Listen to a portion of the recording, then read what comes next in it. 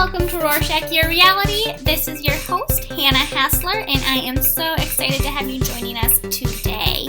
Our guest is named Malika Gupta, and she is an immigrant who came to the U.S. from India, and she shares a little bit about both her career and journey as well as the support group that she started for other immigrant spouses who may be experiencing similar hardships and struggles, but also similar opportunities to really transform and change and use their immigrant experience as a catalyst for something new and powerful in their lives.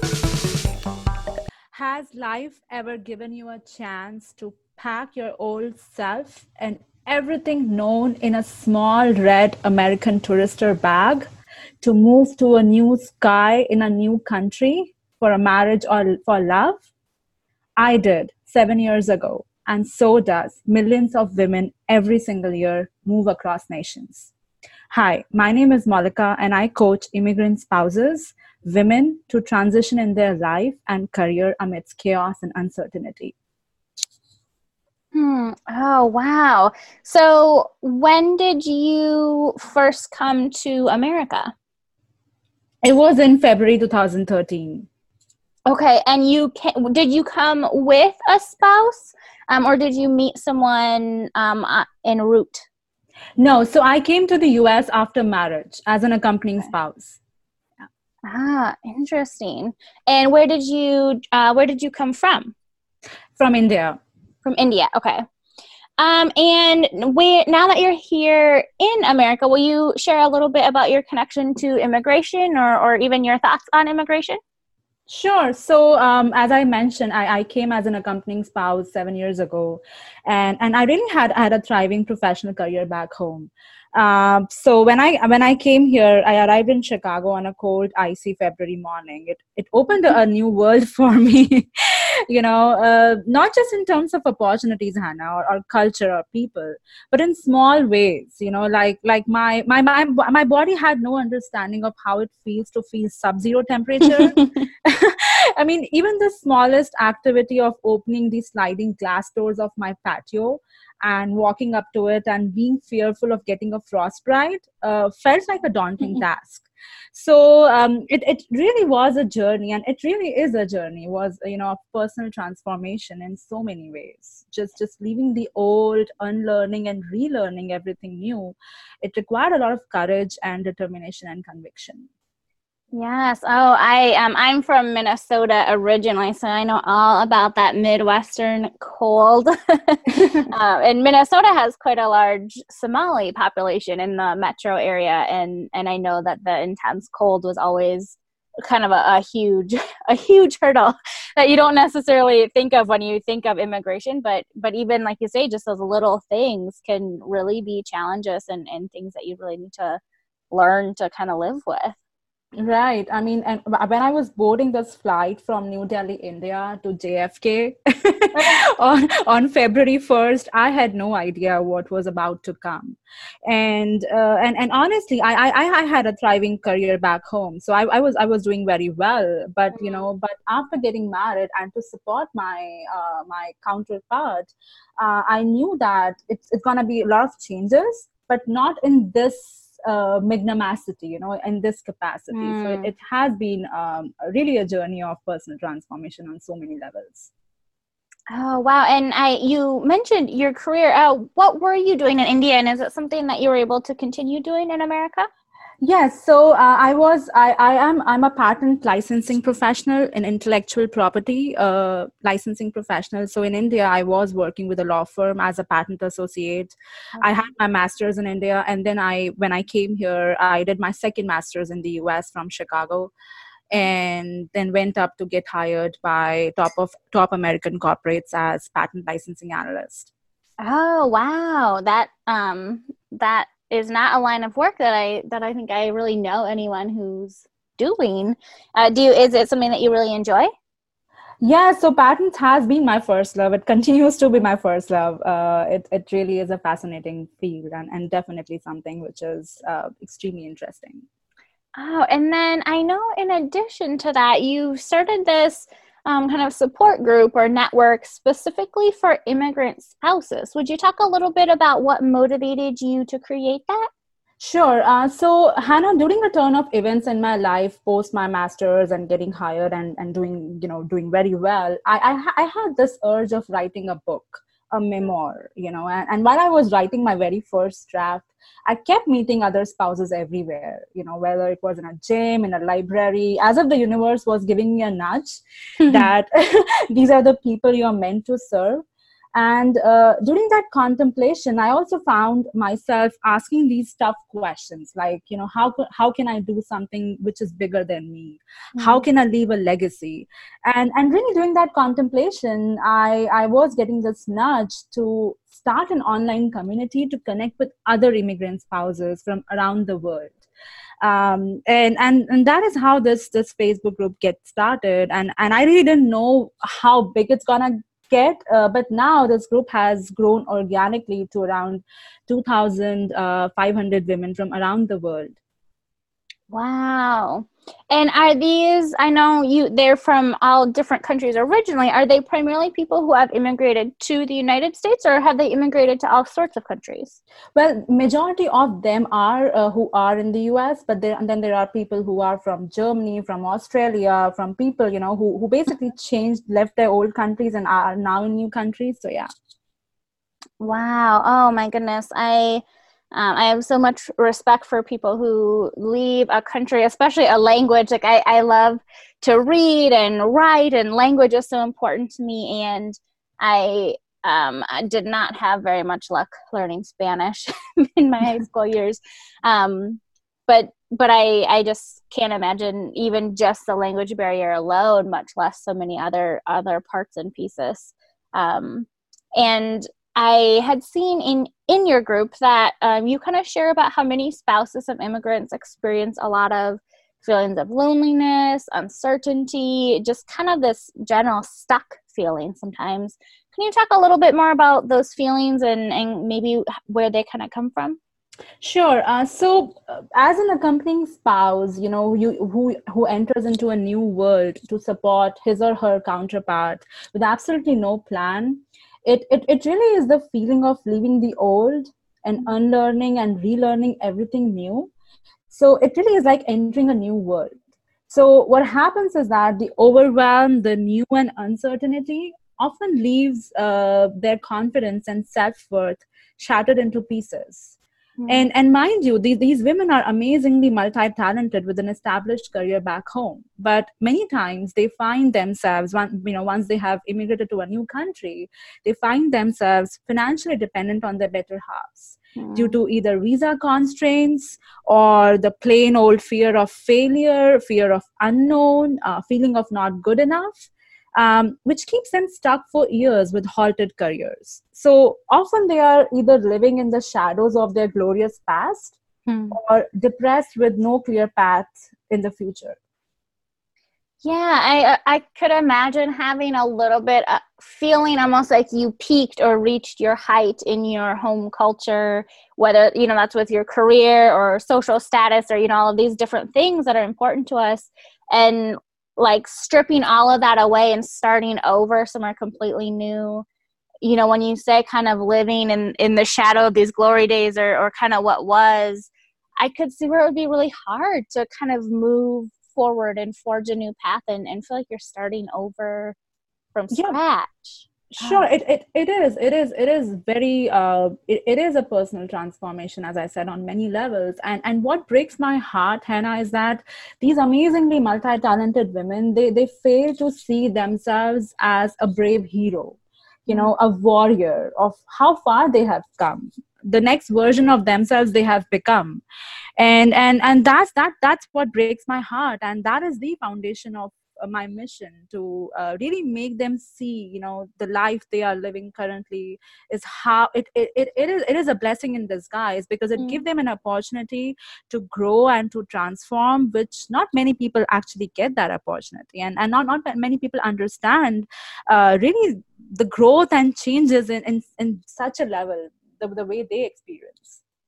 Yes, and I love kind of reframing it as, man, yes, it maybe is a hard thing or a challenging thing, but it's also such a catalyst for incredible personal growth and transformation. And there's so much wonderful, good things that can really come from it also.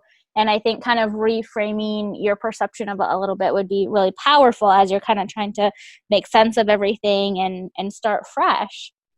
Correct. And it's just not just the perception, but the entire outlook of, that what, like the questions. When you are stuck, you often ask yourself these questions: why am I even here? Why this happened to me? But if we change that narrative and ask ourselves, maybe there is a reason. Let me find that reason. What is that reason?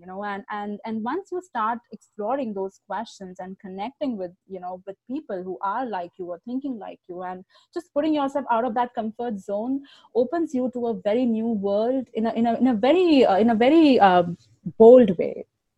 Oh, I love that. And it seems like you definitely have a very positive mindset and have been really able to maximize your opportunities here, from your career to continuing to pursue education and all of those things, and even supporting others on the journey. How do you feel you've used a positive mindset or positive mindset practices to kind of improve your immigrant experience? Sure. It come across as a surprise to you, but very recently I really started these practices because I realized the amazing effect these can have. So I do affirmations. I started incorporating journaling in my daily rituals. But for the listeners, I would say just the small activity of waking up after waking up in the morning, walking up to your patio and just saying thank you. Looking up to the sky and saying thank you can change your entire day. It really are these little nuances in your everyday life which we fail to acknowledge, is what I think is a catalyst to have a better and an accomplished day and then a year. I love that. And I've had multiple guests who have talked about gratitude or journaling. And like you say, there's such little things, it's not like you have to invest money or even that much time to journal or be thankful and express gratitude, but building them into kind of a daily practice and as something that's important to you really does seem to make quite a difference for quite a few people. Right. And it really is a part of habit, because I just think I'm a motivational junkie and I read a lot. I listen to a lot, but then I realize that I'm hoarding this information and I'm not really putting it into practice. So it really was that shift to commit to myself, to start with basic first steps. And then when I started seeing the effect, I realized that, oh my God, this is something. There's a reason why people keep saying about journaling and about gratitude. It is definitely, it changed my life for sure. Oh, I love that. And I have found myself in that same boat many a time of like, oh, I've consumed so much information about this and I know all about this, but like I haven't actually done it, and taking the steps to actually do it. That's of course where the change and transformation is going to be. True. I noticed in the group you use the hashtag rewrite your story. And I was curious what rewriting your story has looked like in your own life. Sure. That I love that question, by the way. Thanks for asking that. Yes. Hannah, it has been a journey of personal transformation, uncertainty, and rebuilding myself over and over again. As I mentioned, that version of me who boarded that flight from New Delhi, India to JFK had no idea of the new world that was waiting for me. And I rewrote my story multiple times, right from earning a second master's degree in Chicago while braving snow on icy sidewalks and trying to understand what exactly is polar vortex, to getting hired by top American corporates as intellectual property licensing analyst, and then going through this self-exploration quest of doing something bigger than myself and leaving a legacy, building an online community, and now on an entrepreneurial path with a mission to inspire and transform other immigrant spouses who's speaking, writing, and coaching is how I'm rewriting my story. Oh, I absolutely love that. And something that I was just curious about when you mentioned it, when you came over, were you anticipating that you would get a second master's degree, or was that something that just you kind of ended up needing to have to do? So when I was about to get married, my husband, hinted me that you might have to study there, further because of that. That's how the visa process over here is for spouses. And I was like, yeah, we'll see, because I already have a master's, so we'll see. I was not very sure about that decision. But when I came here, when I finally came in Chicago, and I was 6 months sitting at my home doing nothing, literally, because I was on a visa which didn't allow me to work. And I just was like, what am I supposed to do with my life? And that's where I realized, what, I need to study further, not just because I wanted to get out of my house, but because I had this passion for my field and I knew I wanted to learn more. So that's how the second master's happened. Yeah. Oh, I love that. And Malika, how can non-immigrant members of a country help support and encourage immigrant spouses or immigrants themselves? We get so caught up in this word immigrant, that we fail to see the human side of that term. And when we connect with the human stories of immigration, with a heart full of compassion and appreciation of the bravery and transformation the other person has go through, or has went through, things can be changed. It really is about the understanding and really trying to appreciate the fact that this person has gone through that transformation. And honestly, the way immigration process works, at least for the legal immigrants, I can vouch for legal immigrants, being one of them. It's very extensive. It involves a lot of interviews with the consulates, with the visa officers, and every time I'm leaving the country, I'm re-entering the country.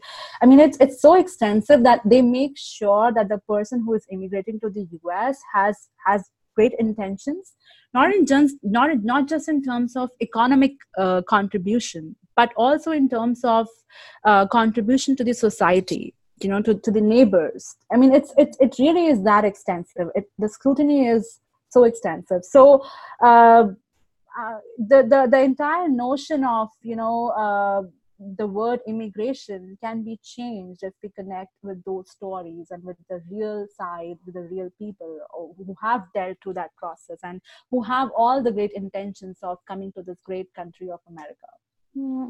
And what are some ways that maybe you personally, or even just maybe other immigrants in general, have been able to kind of maintain maybe a home culture or language or different traditions that were very important to you from your home country? Yeah, so for example, we do have an India Day, to celebrate India's Independence Day. Then there are a lot of festivals which occurs in temples, where we gather as a community and we celebrate those festivals, right from Holi. I'm sure you must have heard about it. It's a festival of colors. Yes. Festival of lights, Diwali, which is also a very extensively celebrated festival in America. And so all of this is we do that at temples or get-togethers, along with the neighbors. Yeah. Oh, that's really neat. Yeah, and it's beautiful. When you first came here, you said, I think you had mentioned Chicago. Have you stayed in the Chicago area? Yes. Ah, wonderful. My husband and I are actually flying into Chicago tomorrow. We're headed to Wisconsin for a wedding, but we're both from the Midwest, so I have lots of friends and family. It's a beautiful city. I mean, I always tell my husband, if Chicago can be a man, I can propose Chicago right now. Oh, I love that. It's such a beautiful city. I love the downtown. I had the privilege to stay in downtown for a while, and it was beautiful. Oh, I love that. I always wonder because many people that I know who have immigrated to America, came from countries where the climate tends to be quite a bit warmer year round. And I always wondered, like, out of everywhere in America, which has many, states that are pretty hot year round, why would you come to the Midwest? I'm just always curious, like, when you came, were you really aware about the winter and like it just wasn't a factor, or were you really surprised? Yeah, no, that's a great question, and that's actually a very logical question. But here's the answer.